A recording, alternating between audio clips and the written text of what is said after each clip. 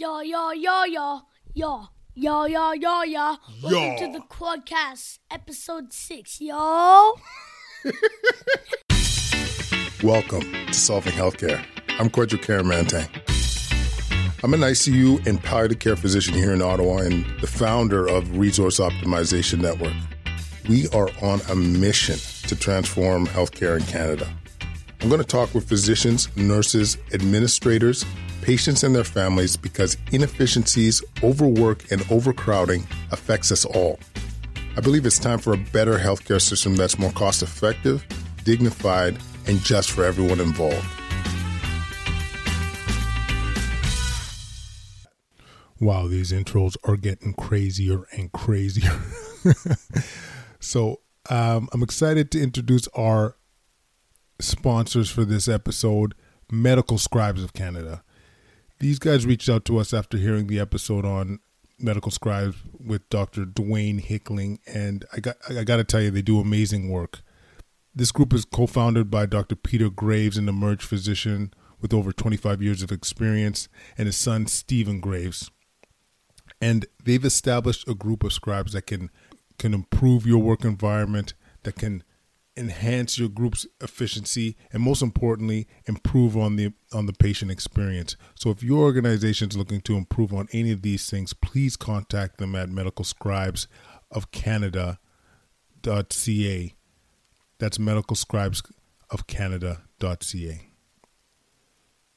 Okay, we are now on episode 6, and once again, I got to give love to all the feedback that we've received over the last few episodes, especially the last one on grief. I've been touched by people reaching out and telling their stories by either text messages or emails to our quadcast99@gmail.com. It's been amazing hearing your stories. So please keep them coming. But today's episode, we are looking at futile care from a nurse's perspective. What is it like to take care of patients where you feel like the care you're providing will not benefit? And full disclosure, this episode isn't as much about solutions as it is about increasing awareness. What is the impact of taking care of these patients on our healthcare team, on our frontline healthcare providers? Because without a doubt, we are seeing more burnout. We're seeing more moral distress under these circumstances. So bringing up the awareness, hopefully we'll start coming up with solutions to be able to navigate through these problems. And on today's episode, we got Carly Hickey and Marcel Rocher. Between them, they have almost 40 years of nursing experience. I know them through working at ICU at the Civic Hospital, and their insights here are tremendous, and I really think you guys are going to enjoy this episode. So thanks for tuning in. Once again, for feedback, let us know at quadcast99@gmail.com. We appreciate hearing from you. Marcel and Carly, welcome to the podcast. Thanks for having us. You know what? I've been so excited about this for a long time. We get the king and queen of the ICU nursing community. Which am I? I can't comment on there. So yeah, thanks for joining. I do have to comment on one thing. So yesterday we had a quick powwow to kind of decide the main themes of what we're going to talk about today. And I accidentally pressed FaceTime instead of doing a conference call. So I saw Marcel post-call, and let me tell you something. I feel like I'm never going to be the same. This is what you want to start with this? Fair enough. Fair enough. I would take my shots at the end if I were you, but if you want to start with that, here's how, listeners, here's how Quad manages to get all this stuff done in a day, right? He called us from the gym, and he was doing sets. He would ask a question, and then he would bench, right? And then we went to the shower with him. I don't know how Carly felt about that. And then we went through the drive-thru. We picked up dry cleaning, and then he's like, okay. And I can hear the kids running around, and he hung up on us. It did get a little crazy. That was a bit. It's because it was an impromptu. I didn't know we were actually going to be able to chance to speak. I had to go vote. You know what I'm saying? Be a good Canadian citizen. I thought it was drag queen, but you went voting. I went voting, and the kids saw me, so then they started to harass me. Anyways, thanks for coming.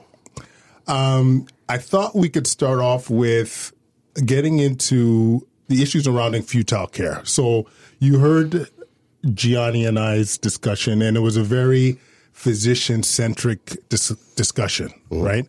And so I wanted the listener to hear from the perspective of the nurses that are actually taking care of the patients 24/7 at the bedside and hearing your perspective.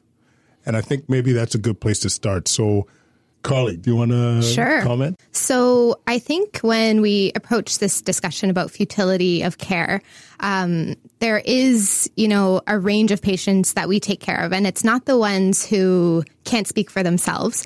It's the ones who have powers of attorney or substitute decision makers who have to be their voice. And that's where I feel personally the divide comes into play, where, people who can speak up for themselves, make their own decisions. I have no problem with whatever they decide for themselves. But when it comes into a decision from a loved one who's speaking on their behalf and maybe making the wrong decision based on their known wishes or needs, that's where I think the conflict starts to arise for most healthcare providers. Right. And so when we talk about futility, it is a charged subject matter for some because it comes from different perspectives. We never want to think that not trying to save somebody is worthwhile. There's always worth in that life for sure. The subject of futility for me is more emphasized when our efforts go beyond a quality of life that we can provide for that person. When they're not able to speak or communicate, when, as Dr. Digidio described previously, when we're doing things to these people that are causing them so much pain, stress, post-traumatic stress, whatever we can describe to be that burden for someone, that's where futility really shines for me, unfortunately. And what is it like taking care of patients like this, where you do see that there is an element of futility, however you define it, where you're not in a situation where you don't think you could provide the patient with their achievable goals, right? Like, what is it like at the bedside? I empathize with a lot of the nurses who really sense that futility and are morally compromised almost, right? They hate what they're doing and they can articulate it so well. I mean, they can talk about exactly what it is, like the pain that the patient is having with every single turn, every dressing change, every suction, And again, we talked about this yesterday. I don't have as much trouble with that, I think, as the average nurse, partly from experience and partly from just I compartmentalize it. You know what I mean? I say that I know that there's nothing we can do. Like we're in the process of dealing with it constantly, but I don't know. I have a little bit more acceptance of it, I think, than a lot of people. So what I'm hearing is because of how long you been doing this, Marcel? 30 years. 30 years. Mm. And what would Marcel 20 years ago say in circumstances like this? 20 years ago, I'd be close probably to where the average nurse, I would say, is today. And the fact that I would be lamenting about what I'm doing. And you don't do it at the bedside. You don't do it in front of the patient, conscious or not. But if you walk into any, and I'm sure this is the same everywhere, if you walk into any nursing lounge, 25% of the conversation is people venting about what a horrible thing they're doing in some of these, because it's overwhelming for a lot of people to have to do that so in such close proximity to someone that ill with no hope. You know what I mean? If I can add to that, a lot of the patients that we do take care of, we can relate to in some way.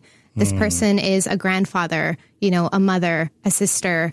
I would argue that most nurses can find somebody that fits that patient description in their life somehow. And for me, at least, I would think sometimes in times of distress, I would think, I couldn't do this to my father. I couldn't do this to my mother. And I think sometimes that plays into, the human element of being a nurse that can't be ignored. Yeah, that's the, for me, the tangible part is like, I legit would never want this done to my mom, sister, loved one, that's exactly friend, yes. enemy. Yeah, that's exactly it. And we're doing it. Yeah. And the hard part too is sometimes you'll even convey this to family. I'll sit down and say, like, I would not do this to my mom. It wears on you. And when we say it wears on you. This is the part that, like I mentioned in our first podcast, that was very enlightening to me is the impact it can have on you guys, because there is an impact on docs too, but I don't think it's as prominent or as strong as it can be with the bedside nurse. So, like, what whether it's personal example or not, like, what is the effect that it has on you, like after a tough shift, after taking care of one of these patients at home? So I'd have to go back 30 years for that. Yeah, it happened to me maybe twice. There was a patient with Guillain-Barré, not a futile case, but he was essentially locked in, could only move with his eyes. And this is who I'm taking care of very early in my career and developed a very strong attachment. I had him repeatedly. And they joked how I could, with just him moving his eyes a little bit, I could tell whether he was kidding or whether he was serious or whatever. And, doing that Braille alphabet, the Blissboard alphabet of having to spell words out one at a time. And he died suddenly. And I was useless for 3 months. I mean, it was like someone, and it was like that. It was like having your heart broken the first time. I'm like, okay, I'm never having that happen again. You know what I mean? And that was early on. Yeah. Yeah. Because, people forget that we're human beings, to be honest with you. Like, when they walk in the room, like, they know we're human beings, but I think it's somehow missed. How hard was it to come to work? It was like a close, personal family member passing. It was that same. I had, all those clinical depressions, all those, what's the point in everything, you know what I mean? And people sensed it. People said, like, are you okay or whatnot? And I even knew what directly was happening, or what it was a result of, but you couldn't talk your way out of it. You couldn't rationalize your way out of it.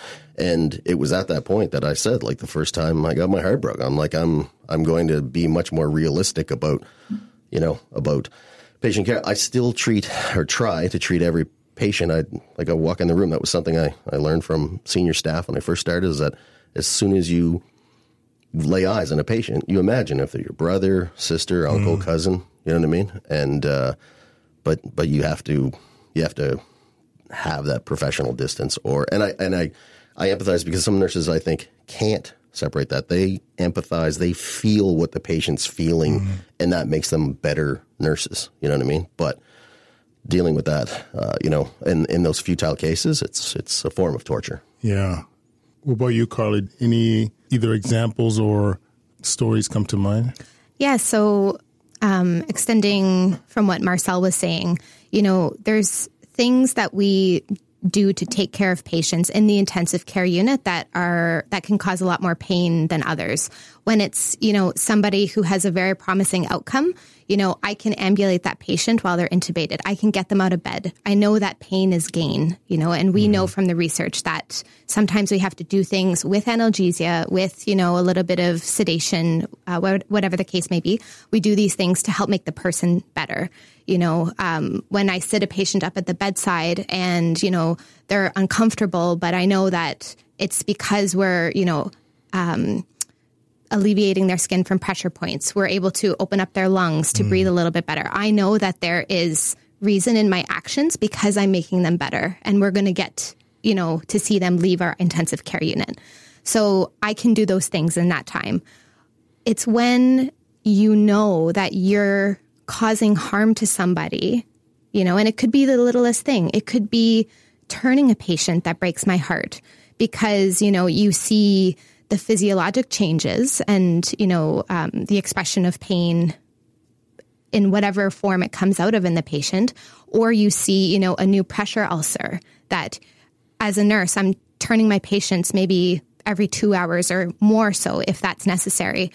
I'm trying to do everything I can to prevent these things, and you can't prevent them because you know that this is just going to be what it becomes, right? It's it's a very slow death when I look at these people. Every dressing change, when I have to change an intravenous line, it's the tiniest little things that just break my heart. And that's not the same way when it comes to, more painful interactions that we have to have with patients. So I don't know if that's... No, I think that puts things into a lot of perspective. It's like there are frankly things that we do that are painful, no, or uncomfortable. Yep. And we do our best to try and alleviate those things, but we hear it from patients afterwards, like how uncomfortable some of the things are. Dressing changes, as you mentioned, you got an open wound that's got a dressing on it, and you're not even in a position to be able to explain or express how much pain you're having before the change.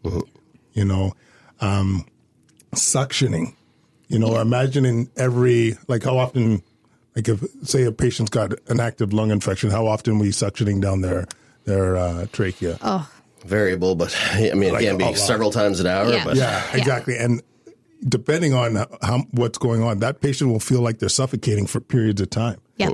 And that's something that happens that's a regular treatment.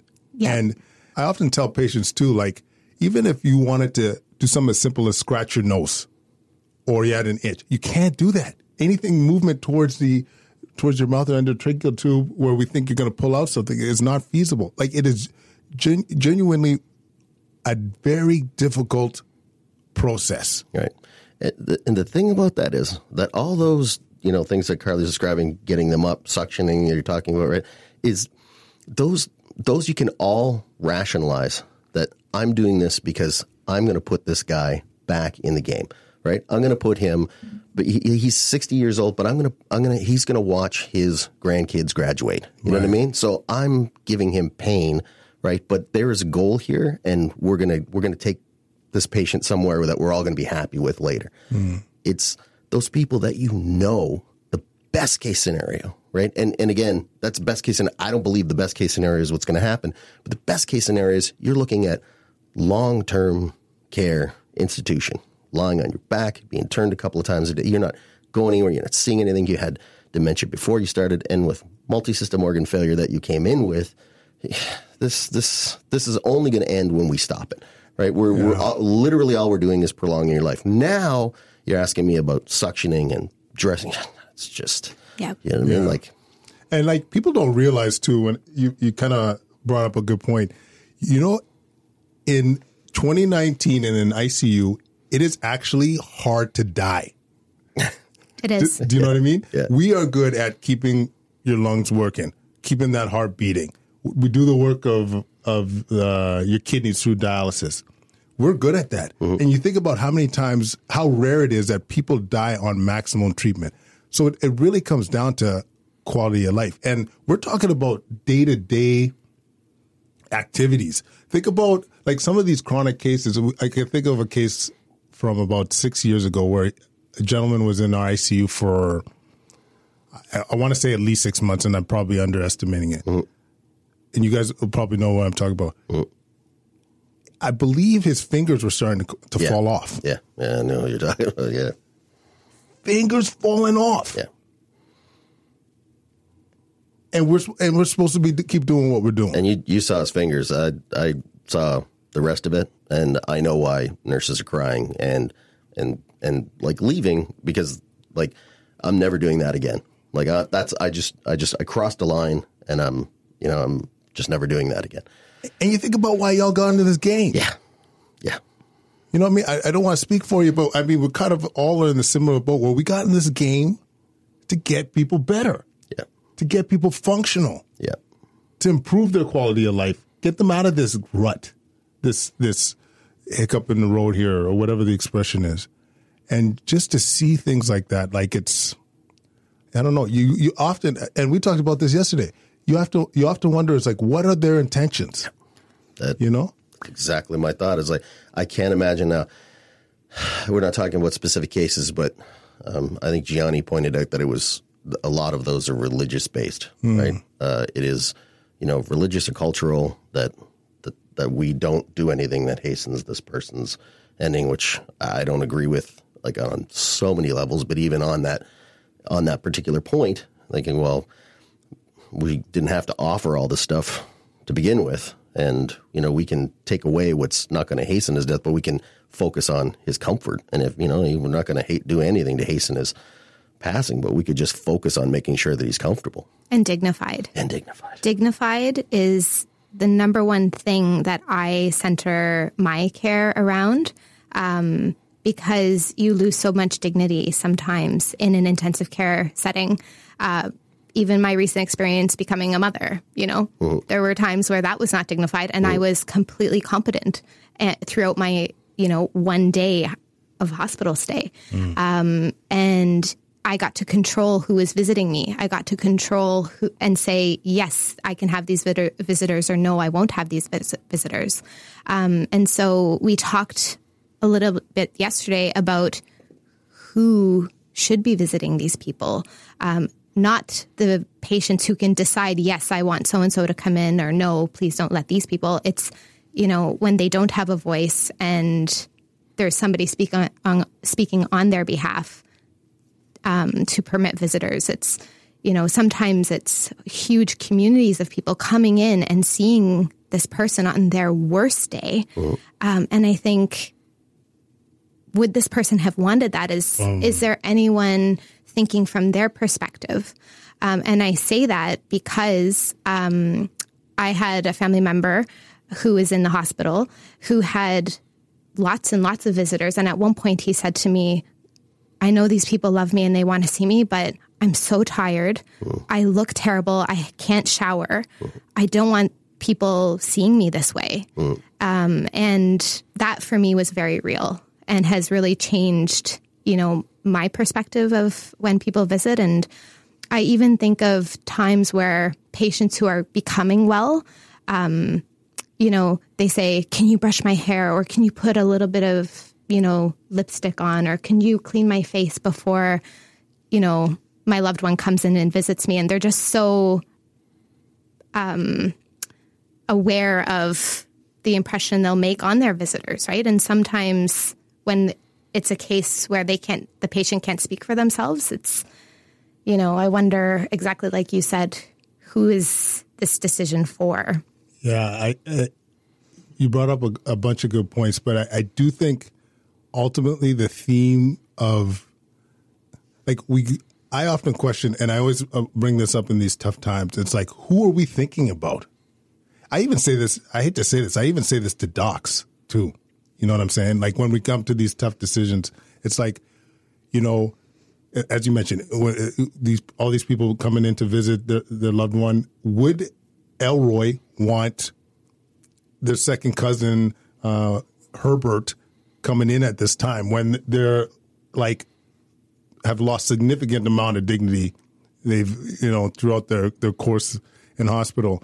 Or even, I'll often even say, during these tough times, and I learned this from Pierre Cardinal, which got to give props to. If said loved one was looking at themselves at the foot of the bed, with all these lines attached to them, the despair that they've gone through already, would they want us to keep going? Would they want this care for themselves, especially knowing when we know that the outcome looks dire, And often, I must say, it does put things into perspective quite often with patients and families. But it ultimately comes down to, are we actually thinking about what is best for the patient in front of us? Because all of us have our biases, and I don't want to lose my mom. I don't want to lose my dad, right? And I have this fear of death, or I have all these kind of these concerns that I'm putting out on the table, but it's affecting the care for our loved ones, you know? And on that note, I don't know if some people ever think grandma's going to ever die. Yeah. Right? Like, no joke. Like, I see this happen, right? Okay, it was a normal admission. Things are too far gone. Patient passes, end of it. And the family comes in and, it's a tragedy. I mean, she was 92. Like, and you don't say anything. You don't say anything because, you give hugs out and, hand out Kleenexes. But the line is like, how old do you think she was? Like, at what point? Like, my line is, I think it should be mandatory, right? That you have a sit down with a healthcare professional and your substitute teachers, you mentioned your POA at 65, where you talk about these things and you if no more than to broach them so they don't come as a shock at a later date, but so people can say, no, I don't want this. You know what I mean? And it be documented, because people come in with living wills now, and it's just like my parents prearranged their funeral. That's awesome, because I don't know what you want or who you want. You know what I mean? And if you laid it out like that's great, because it's an inevitability for everybody, right? It's interesting. It is a very interesting fact that how many people, like what Marcel's describing, is unfortunately fairly common. When we come across, I came across a 100-year-old, and they're like, I can't believe, she's this sick right now. I'm like, that's three. She's got 3 figures in her name, in her age. Yeah. You know what I'm saying? Yeah. Like, her social insurance number is 16. Yeah. No. And see, I'm on the opposite spectrum, where as a critical care nurse for 9 years, this is my life. This is what I know. And as I was, getting ready to go to the hospital, a few weeks before my son, I was probably extremely hormonal. But I said to my husband, who's an ICU doc, these are my wishes. And he said, Carly, we're not talking about this. And I said, listen, things could happen. So there's now us on the opposite end of the spectrum. But I think it's so healthy to have those conversations. And let me tell you, I have had conversations with my grandmother, with my mother. I had them with my stepdad. I've had them with my father. And I think the perspective of the fragility of life that nurses have, all nurses, but more so critical care nurses, that drives that need to have those discussions and to prepare, because death is a certainty in life. That's the only thing in my perspective that is certain. We prepare for job interviews. We prepare lunches for school and work the next day. We prepare for all of these other things that are so routine in our life, except for the one thing that is certain that will come. And whether it's, people will say, oh, I don't want to jinx it. I don't want to think about it. I don't have the emotional capacity to even have that conversation. We have to find the strength to do that, because it will happen.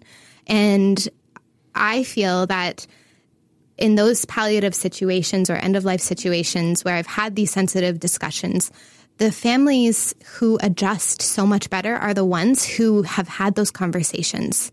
And there's less guilt. There's a sense of lightness in the conversation, or even the discussions that they have in the room.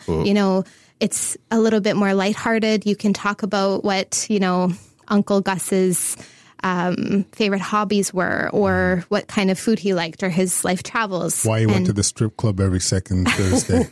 And there's laughs, and there's such a different tone, rather than this stress of having to make this heavily weighted decision that could have been well prepared for. And that's something that I really try to talk to everyone about, and especially getting a large family all on the same page. Sometimes we see where the power of attorney or substitute decision maker has had that conversation, but then there's another loved one who says, no, we can't do this. And there's that familial conflict. When you're losing a loved one, you don't want family conflict. Right. And the way to avoid all that, in my opinion, is to prepare and have those conversations, at least with 1 or 2 witnesses who can corroborate that decision. I do think a lot of this is on docs, that are having these conversations. Like another guru we knew, Laurie Garnett, okay? He emphasized the fact that you do not want to have that guilt put onto the family. Like I would rather a family be upset at me for bringing up a plan of care that pushes towards palliative approach or comfort measures, and I'd rather them blame me than blame any of their siblings, because that messes up that relationship for life. Yeah. That impacts that relationship for the rest of their days, and that is not what we like. One of the worst questions we could ask anybody is like, "What do you want us to do?" Yeah. Never. Any docs that are listening to this now, never ask that question. Yeah. It should come from us. It should be a recommendation coming from us. That's an excellent approach. You know what I'm saying? It just don't put the weight on their shoulders. It's like, what, like, honestly, if you see someone in distress that can't breathe, it's like, what else are they going to say? You know, you got to put things into perspective. And you know, the way I open that conversation is when I go to a race call. And race call is rapid like assessment of critical events. Yeah, it's our medical ICU outreach team. Yeah, exactly. Like an ICU team that comes sees sick patients on the ward. So when we go to those calls where it's very obvious that's, you know, the patient's going to pass, but there's been no discussion. I will say my line is I asked the family, did the patient ever discuss end of life, you know, goals of care, that type of thing? Because again, patient centered, right? And maybe one in 50, you know, has had that discussion, which is odd because he has a chronic, you know, terminal illness. So you think it would have come up, which is an interesting perspective as well. When we went to a conference in Toronto, one of the number one complaints, everyone, all these are physicians, nurses, RTs, all in the race across Ontario. And one of the number one complaints was having to go to calls where it's obviously end of life and be the first people to discuss end of life care with patients in this ballpark. Crazy, right? It is crazy. So my don't like to bring up a problem without pitching a solution, right? Yeah. So the room full of people, I said, why don't we say, like, we will not be involved, right, at a certain point? And, you know, like, okay, well, when? And I said, okay, well, how about race? You can't call race under the criteria, no matter what criteria they meet, if the patient is over 110 years old. To which everybody in the room laughs, right? And I'm like, okay, well, at least to us, we've established it, right? But there should be a certain point at which you don't know. No, we're not doing any of this, right? And again, we're not talking about a 20-year-old guy who broke his arm. We're talking about somebody who's in the 90th year of their life and has all the associated illnesses. And people say, well, yeah, she was playing tennis yesterday. I totally get it. But what you're asking us to do, and again, short term, you know, like, you know, she's got a pneumonia and needs intubation. That's a completely different story. Yeah, but we're at end of life. And shouldn't really be a discussion. It should be us saying, look, I'm really sorry. And that's what senior staff people used to do. It's changed. Like we talked yesterday about the pendulum swinging. And I mean, it's swung to a point that it's like, I'm coming to the end of the game and I'm liking where I'm leaving because they can't swing too much more. Yeah. One thing I wanted to say was I can't tell you how many times either as a race doc or an ICU doc or a palliative care doc, when I see somebody with stage 4 illness, a terminal illness, and that's predictable, we know that the patient's going to die. And I'm the first cat to tell them that it's terminal. That is an atrocity. Yeah. That is ludicrous. You get deer in the headlights. Like almost like people are almost stepping back from you when you say it. No, but absolutely. But like, how has no one brought this up? Yeah. And like, the reason it's horrible is because everyone is afraid of taking away hope. But there's stuff that patients they're missing out on by not knowing that they have a terminal illness. I think my father-in-law will be okay with me saying this. He's recently got diagnosed with stage 4 colon cancer, and I don't know if he's come. We've seen him more in the last year than we've seen him in 10 years. And knowing that, this is terminal, this has allowed for all these more meaningful interactions, all this time spent with grandkids, all this quality time. You know what I'm saying? And by you holding out, oncologist, whoever, radiation oncologist, you holding out by not providing that info is not doing anybody any favors. I promise you that. I don't know. To me, it's crazy. I think in the early phases of an illness like that, sure, there's, a need to uphold that, spiritual connection to the disease where you don't lose hope, right? And I think that's why my loose understanding is that's why some don't pursue that type of conversation early. However, I do think when you reach, stage 3, stage 4, there is that necessary preparation to say things could be great, things may not. And this is how, you take care of yourself. This is how you look after your family. You prepare your family. And I say that because I a few years ago now, I took my stepdad into the hospital for neck and hip pain. And he deteriorated in that week and passed away extremely quickly in intensive care, septic, intubated on pressors. It was very shocking. And we knew he had metastatic cancer, but we didn't know, no one prepared us with that picture. And I really explored that because, I was grieving, I was angry.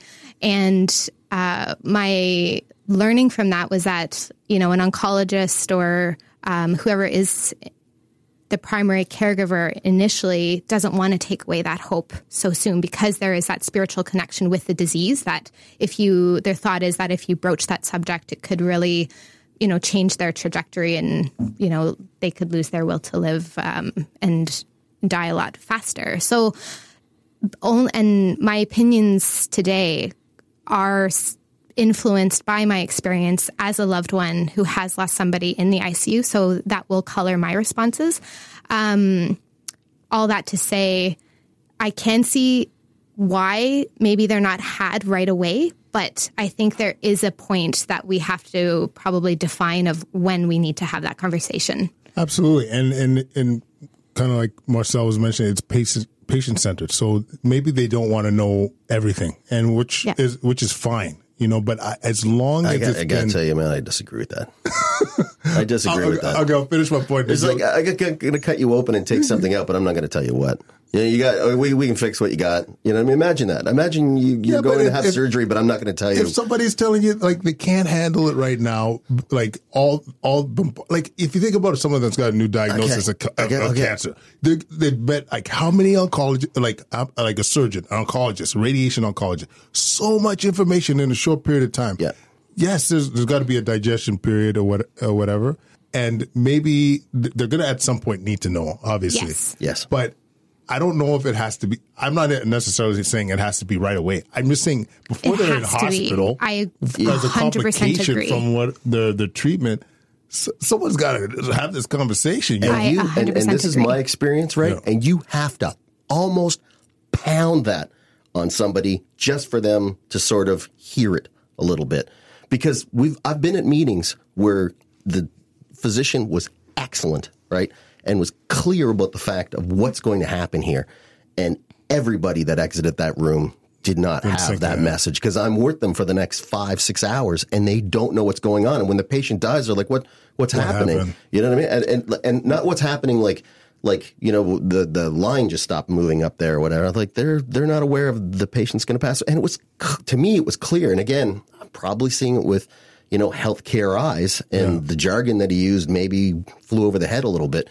But I'm a firm believer that you have to, before you have surgery, you have to sign a waiver. And you have to say, there's a small percentage. It's less than 2, right? But there's a small percentage of people who, have complications and have negative outcomes from this, right? Yeah. That you have to do that before you have surgery with them. And I think at some point, again, doesn't have to be like immediately, but it has to be ensured that it's done. Yeah. You know, and long before they show up in a hospital and they're having those complications that we all know are going to happen. And then the family, you know, someone says to them, well, what would you like us to do? Crazy, right? And next thing, we're there as the race team and being asked to resuscitate somebody who we know, you know, you could measure their life expectancy literally in hours, right? Mm-hmm.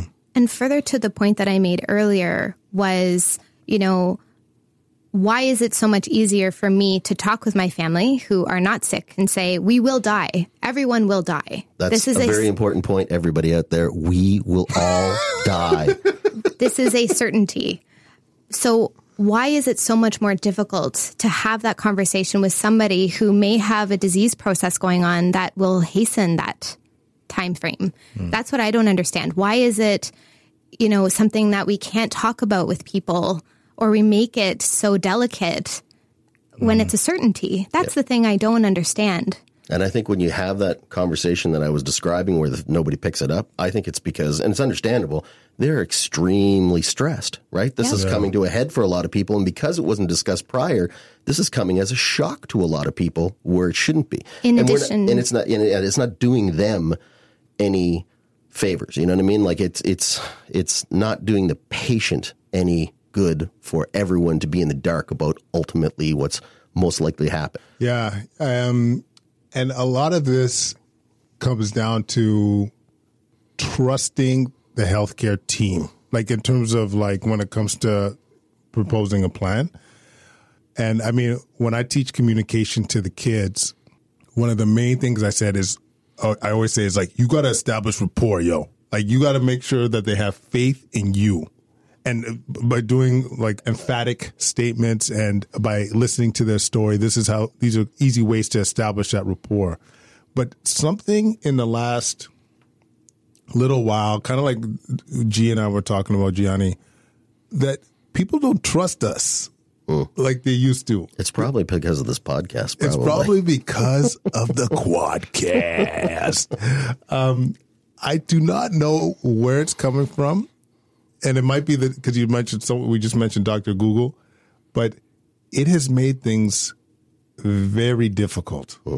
And we discussed this yesterday. I think some of it is that World Health Organization recommendations for getting the flu shot and Jenny McCarthy have the same weight to a lot of people. Celebrity have the same weight as experts. They tell you that's the I don't know. I'm on the fence here. I have some of the best minds in the planet telling me I should get my flu shot. But, I don't know if it's such a good idea because someone said otherwise. And the thing is, we have the most information accessible generation we've ever had as a result of technology. Google, social media has made it so easy to obtain knowledge from anywhere.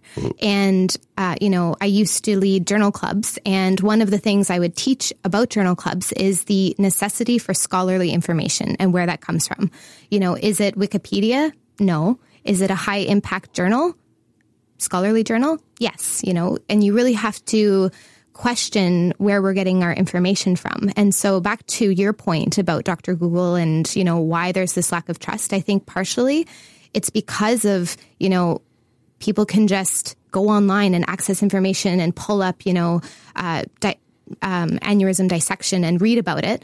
But what I always tell my family members in my care is that search engine doesn't know that your loved one's test values. They don't know the x-ray results that were taken from your loved one. They don't know, all of the imaging that we've done, the testing. Your physician and your care team know the patient. And the article wasn't talking about elective surgery, and it doesn't know that you have renal failure. That's right. It doesn't know your comorbidities. Has been out of control for exactly. Yeah. And so I always, when family members are searching for this information and, trying to be helpful and trying to understand it themselves, I always remind them and say that article is not taking into account everything that's going on uniquely. And that's where, our expertise is really informing that and knows how to proceed with a care plan. Yeah.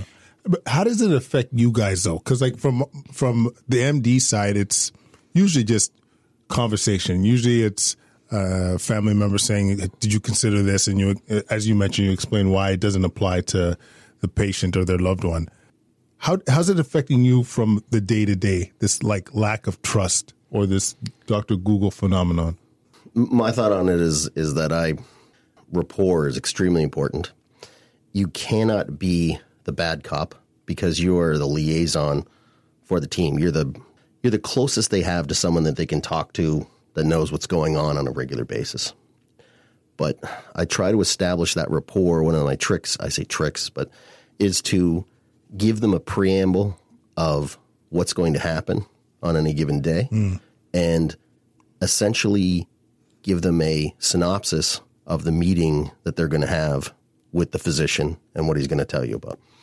And when they hear that for the second time, which 9 times out of 10 is almost exactly what I've said, that builds the confidence that, oh, you must know what's going on, right? And it's when you don't have that, it's extremely difficult when the family doesn't trust you because you're so involved in their care, and now they're asking about every single thing that you're doing. That's the worst case scenario. Yeah, it's tough. I will share a story based on my own experience. There was like one night during my stepdad's stay in hospital where I knew things were not going well. And I had the nurse call the physician in to discuss, a possible admission to ICU. And we had this long discussion and I left the room. And this is after being a nurse for 6-7 years. I don't even know how long it was at that point. And I just remembered leaving the room thinking, what did we just talk about? And I just remember going back to my stepdad and just trying to think, okay, like we're going to try to help you here. And even with my professional knowledge, the shock just clouds your brain. I tell everyone that, I understand now why sometimes you have to repeat things a few times. When it's an hour, it's hard when we're trying to do what we do, especially when it's, a tense situation of instability. But that little insight kind of made me realize, okay, people don't absorb knowledge normally, right? And, I have always, but more so now, tried to spend a little bit of time saying, like, did you understand everything that was just said to you? Do you understand the impact of this? Write down your questions, save them for me. And when I have 5 minutes, I will, come and answer them. I think literally handing somebody a pen and a piece of paper actually helps minimize the interruptions that I get because they're able to consolidate the questions they have, and they know that I've promised them 5 or 10 minutes of my time. And it's, a mutual, I'm meeting them halfway, and I say, I can't talk right now and I can't be interrupted in this moment. Your loved one really needs me, but I will get back to you. Right. It's just like telling a patient, I'm going to come back for you. It's, that promise that for me helps build that relationship of trust. Yeah. And I don't have I haven't had many interpersonal conflicts with family. I felt that approach has always worked with me professionally and one that I extend to nurses that I do teach. But it was unbelievable how shock really clouds just your understanding of things. And this is in a context where the day before I had brought my stepdad in for, neck and hip pain, he was mowing the lawn. And a week later, it's like, how did this happen? And so there's so many contexts that I feel family, like when you get that call or they realize that their loved one is not doing well, there's so much in the background that we don't see. Not that we should be, spending hours and hours and hours of our day trying to get them there because of the needs of their loved one is much more dire and they need our help there. But I do understand kind of how those conversations can be tricky. There's that supply and demand that the resources really is what our healthcare system is lacking to support that time that they need. Do you know, doing this show, actually, I got to tell you, what you're saying has been a common theme. Right. Like how difficult it is to register things during that period of shock. Right. And that's interesting that you have a medical background as well. Oh, right? yeah. Like, so it's not like the jargon's going over your head No, either. Yeah. I understood the jargon, and it was probably like maybe I couldn't even tell you exactly how long the conversation was. Yep. I just remember thinking, okay, we're getting him help. And I bet even then, right, they're talking to you as a healthcare professional because you probably identified yourself as a nurse and you worked critical care, right? Yeah. So the conversation is even more, less vague, yes. right? And you're still afterwards, which is a perfect example, I think, right, of how you're told things that probably in any given day any other day in any other situation, if it was your patient, you'd retain that no problem. Right? Yeah. And I never understood that prior to that experience. And I, as a young nurse, early in my career, probably didn't appreciate it, just kind of thought, oh, okay, I have to say this again. Okay, we'll sit down and we'll say it again. But now it's just like what you said in your last podcast about how when somebody hugs you, you can tell that they've had a certain experience, if they've had a loss, it's that. Like, I know that I have to be gentle with this person. They need a little bit more time for comprehension.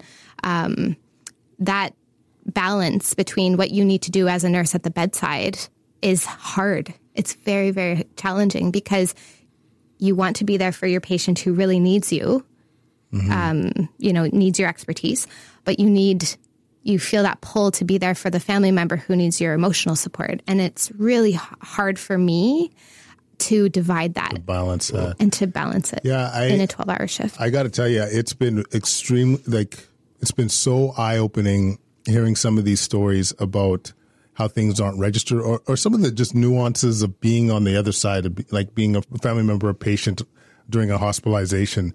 It's like even James Downer, he's doing a study on how we can make bereavement for family members, make it a more easier experience. Because the amount of family members that have questions afterwards, like despite, having to sit down with the doc, the whole team, plain language, all this stuff is going on, and they still have some unanswered questions. Things aren't registering. And I'm glad you bring it up because, honestly, we don't want this to be any more difficult than it has to be.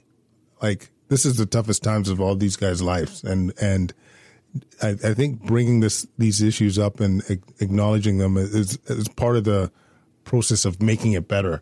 I certainly hope James's project gets well adapted there, but that's for another talk. But further to that discussion, I don't think that the public knows necessarily how to manage a situation or a conflict with a team, either during that situation or after the patient has passed. And there's ombudsman personnel that can help manage and explore, something that's going on. You can request to meet with the team and review, a morbidity and mortality case and, meet with the, whatever care team management group there is, if it's an ICU manager or there's a system in place that I think people don't realize that you can actually meet with a team after the fact, get some answers. And that's what I did. So I had contacted the hospital to say, I have concerns. Things don't make sense. I'd like to explore this. I want to ask questions. It leads us into the discussion that we talked about yesterday a little bit about how families are now taking to social media to share their frustrations with care teams in hospitals or specific nursing personnel, sometimes with even photos that they've taken on their devices at the bedside without the permission of whomever is in the photo. Stories are shared, and it just paints these healthcare teams in such a poor light. And due to privacy laws, healthcare institutions, healthcare providers, et cetera, are not allowed to even defend themselves because of the breach of confidentiality that they'd be risking. Which is why I was going on as Tyler Durden when I comment on those Facebook posts. So if you see Tyler Durden, that's me. I know exactly. This is so not true. And I've read, stories and papers where I'm familiar with what's being discussed. I know I could almost pinpoint exactly who that patient or the family is. Right. And there is two sides, and the side that's being presented is arguably slanderous and, biased, and there's very important contextual factors that are not included. Omissions of all types, right? Omissions of past medical history, or maybe things that they said that were not understood or just frankly not true. Yeah. Not true. Yeah. And then what gets me is, if people are going to be, and often it's the family of the patient. And then I think, would that patient want this in the news? Oh, that's a good point. Would they want this in, the news of the city and to be kind of explored and, thrown around? I just think probably not. Like, who is this serving? We always go back to who is this serving? And number two, it's just not the appropriate way to be handling kind of a conflict, or if there's any issue. Which goes to what I was talking about yesterday about suing somebody. Right? Do you want to elaborate on that? Well, it's crazy, and I'm talking facetiously to a certain extent, but it seems that everything that we do is, to a certain extent, is litigation driven. Right? The physician ultimately has a plan that is derived from his extensive knowledge, supported by the rest of the team, but because of the family member potentially, having a protracted lawsuit, which could, be devastating to a career, you can't. And my thinking is, well, the only way you can fight that I see is suing a family, which again, that's not going to happen. But I just wonder what would happen if you read a headline in the news on the newspaper tomorrow that said that, Marcel Rochette, RN, is suing, family on behalf of the Canadian taxpayer, on behalf of the patient, on behalf of the care team that was traumatized by having to take care of this moribund patient, et cetera, et cetera. And it didn't even have to go anywhere. It's just, I think it would, bring that pendulum back a little bit. Just maybe start discussions, more people discussing the impact of futile care.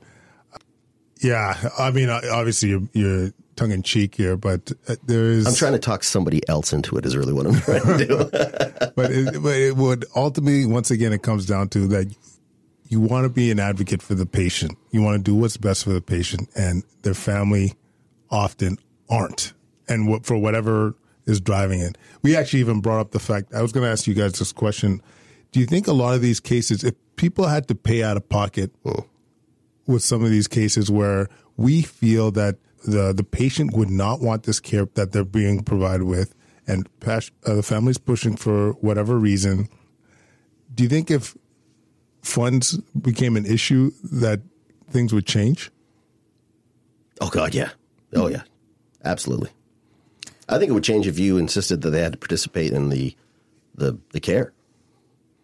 Oh, like at the bedside, if they had to help see what we saw. Yeah. I think the other thing is that the public needs to understand that it is a limited amount of resources. We only have so many beds, right? And I was saying this yesterday. I say this to public all the time. If we kept everybody alive that we could, that family wanted to, the system would come to a standstill. Like we would have warehouses of patients on ventilators, on pressors, because we can keep people alive for a very long time. Yeah. Right. And if you want to talk about hospital wait times, well, what do you think you're waiting for? You're waiting for a bed. You're waiting for the OR. You're waiting for whatever. And this is what we have to think about. We have to think about healthcare as a bowl that we're putting our tax money into, and we have to take the money out of it judiciously. And again, I can't stress to the public enough that you're hearing us talk about, we're talking about futile cases, but we don't have these conversations when a 25-year-old kid comes in from a car accident. We don't talk about, and he has got no past. We're going to put that kid back in, and we're going to go to the mat for this kid. And we have a tremendous amount of personal responsibility for doing everything we can like he's our kid. Right? And we had no problem. We never talk about, it's costing a lot of money to get that kid back on his feet. Never comes up. Yeah, I mean, and just to flip that a bit too, I will you could be 95 years old and you have little medical concerns. I don't have a problem with bringing you to the ICU if I think I can attain your goals. It's not your age. It's about, am I going to be able to achieve your goal? You know, for example, if a woman that's 95 comes in with a bladder infection and she needs to be on blood pressure medication, the Levofed for for a day or two, why wouldn't I bring her to ICU? She could go back home. She could have that quality of life. But once you get into a certain age and you need to be on a ventilator, you're not going to be the same person when you came back, before you came into hospital. Such a good story. 95-year-old guy, okay, called for stroke-like symptoms, okay, arrived there. He's got none now. He was sitting up in a chair, drifted off to sleep, and when the nurse came in, and she's like, I see he had facial drooping. He couldn't move his right arm. I said, no problem, right? Look at his chart. This is an ongoing issue, right? I don't know if maybe when he just falls asleep, his blood pressure drops enough, but he has clear stroke-like symptoms ongoing. He says clearly to me as I'm assessing him, I don't want any of this. If I don't go home today, right, or tomorrow, I lose my nursing bed and they will put me somewhere else. I want to go home. So I said, it's no problem, sir. They're like, this is an ongoing issue that you've been having or whatever. And the medical team that's there is setting this up for a CT scan. And I'm the nurse in the room, right? And my staff guy is like in a meeting or whatnot, which is unusual because he would have been all over this as well, right? But I'm like, let's imagine you have that CT scan now and he's had, you know, an embolic event. Are you giving him lytics? Like, are you giving him something to break that? He's 95 years old. If he's having a stroke, what, like, you have the results. What are you doing with them? What are you doing with the info? With a patient who's saying, I don't want this, right? And I'm saying, like, I don't understand.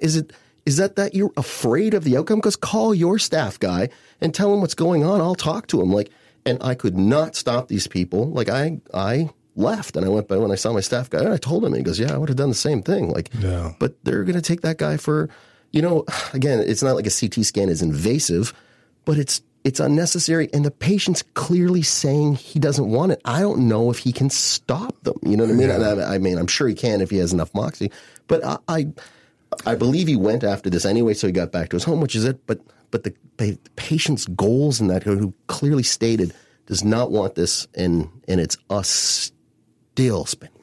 Yeah. Well, and even, you know, a CT in comparison to the procedures and things that we do is very non-invasive. Mm-hmm. However, there is still harm. Mm-hmm. There's radiation. Oh, radiation. He's got to lie still for whatever, 5 minutes or not 5 minutes, 2 minutes for the CT. If they need contrast, he lie flat? IV. Can he have contrast? Does he have allergic reaction to the contrast? And my line is, he got here, right? He got here to 95 with whatever he was doing. I wouldn't give him an aspirin. I'm not kidding. Whatever he's been doing has been working, and he's saying he doesn't want this. I'd be like, dude, I'll go get my car. I'll pull it around back. You just get your coat. I'm taking you wherever you want to go. Oh, man. Listen, I think we're up against it. So there's a couple things that I wanted to get out of you guys before we go. You've had 9 and 30 years of nursing experience, and I want to hear from each of you a time where you were proud of your job, proud of being in this profession. You got accolades from the family member saying, you know what, Carly, what you did was so meaningful to our family. Do you have any story or experience? I'm looking at myself. Does it have to be family member? No, it could be. Because I have one about Carly. Yeah, I don't know if I can tell it. Yeah, we'll try. Okay, because you can always edit it. Yeah. Do you remember patient got admitted early on in your career, and we had that ridiculous epidural pump, remember? And I came by to help you. Do you remember that? Do you remember that? No, you don't. She doesn't look You were in tears because your patient was in pain, came out of the OR. Someone had probably giving him a bolus through the epidural by syringe, right? And you were like, you didn't have the pump, and you felt like you were failing the patient. And I just I went directly to the patient and I said, listen, how much pain are you in on a scale of 10, which is a typical question. He said, whatever it was, 8. And I said, listen, in 2 minutes, we're going to have it down to half of that. And 3 or 4, we're going to have it down to less than 2, right? And then I told Carly to just get some fentanyl. It was going to work much faster, which I had ordered her. He didn't, whatever. And we gave him some fentanyl and his pain came away. And then I had somebody who was an expert, because I wasn't any better working at the epidural. It was a horrible piece of equipment. And someone came in, and one of those people who was really good at whatever and explained it to Carly, right? And then the guy was better. And the guy said, you know, when you walked in and you looked at me and you talked to me like you did, I immediately felt better. Like I felt someone was going, and that felt better almost than the pain control, right?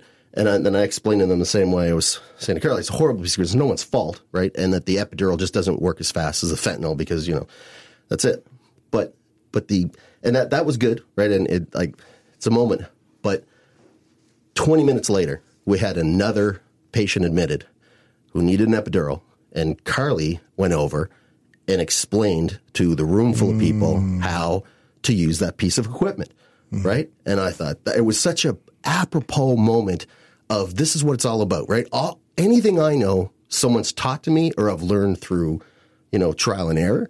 And there was a moment where we had a horrible situation and within 20 minutes, she's now the expert. They're going to Carly. Oh, go call Carly and knows how to work the machine. You know Carly's what I mean? Throwing down. Carly's throwing down knowledge. Stuff. Oh, The fact man. that she doesn't remember it kind of hurts just a little bit. Listen, I have maternity leave cobwebs that I'm still dusting off, so don't worry. I don't even remember what I did yesterday. And Where am I right now?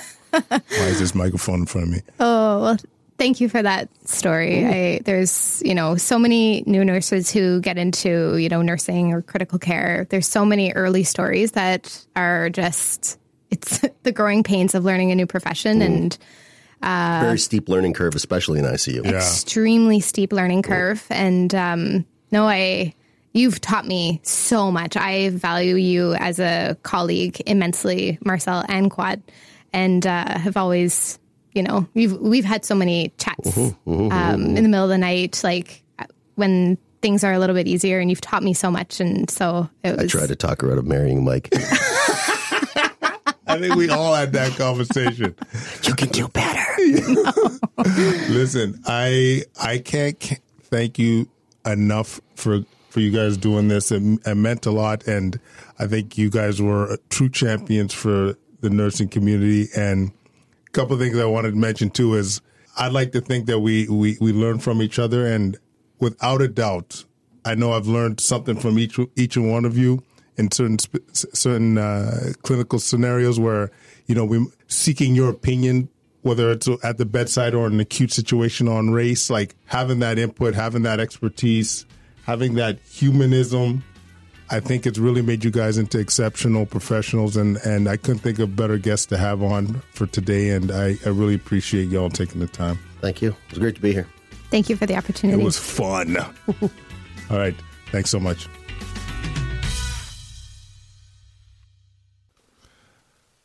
Thanks, everybody, for listening to episode 6 with Carly and Marcel. I would like to thank our sponsors again, Medical Scribes of Canada. I hope you enjoyed that episode. If you need to contact us, we're at quadcast99@gmail.com. You could follow us at Twitter at Quadcast. Like our Facebook page at Quadcast and connect with us there. Thanks, everybody. We should have episode 7 out in a week. And stay beautiful.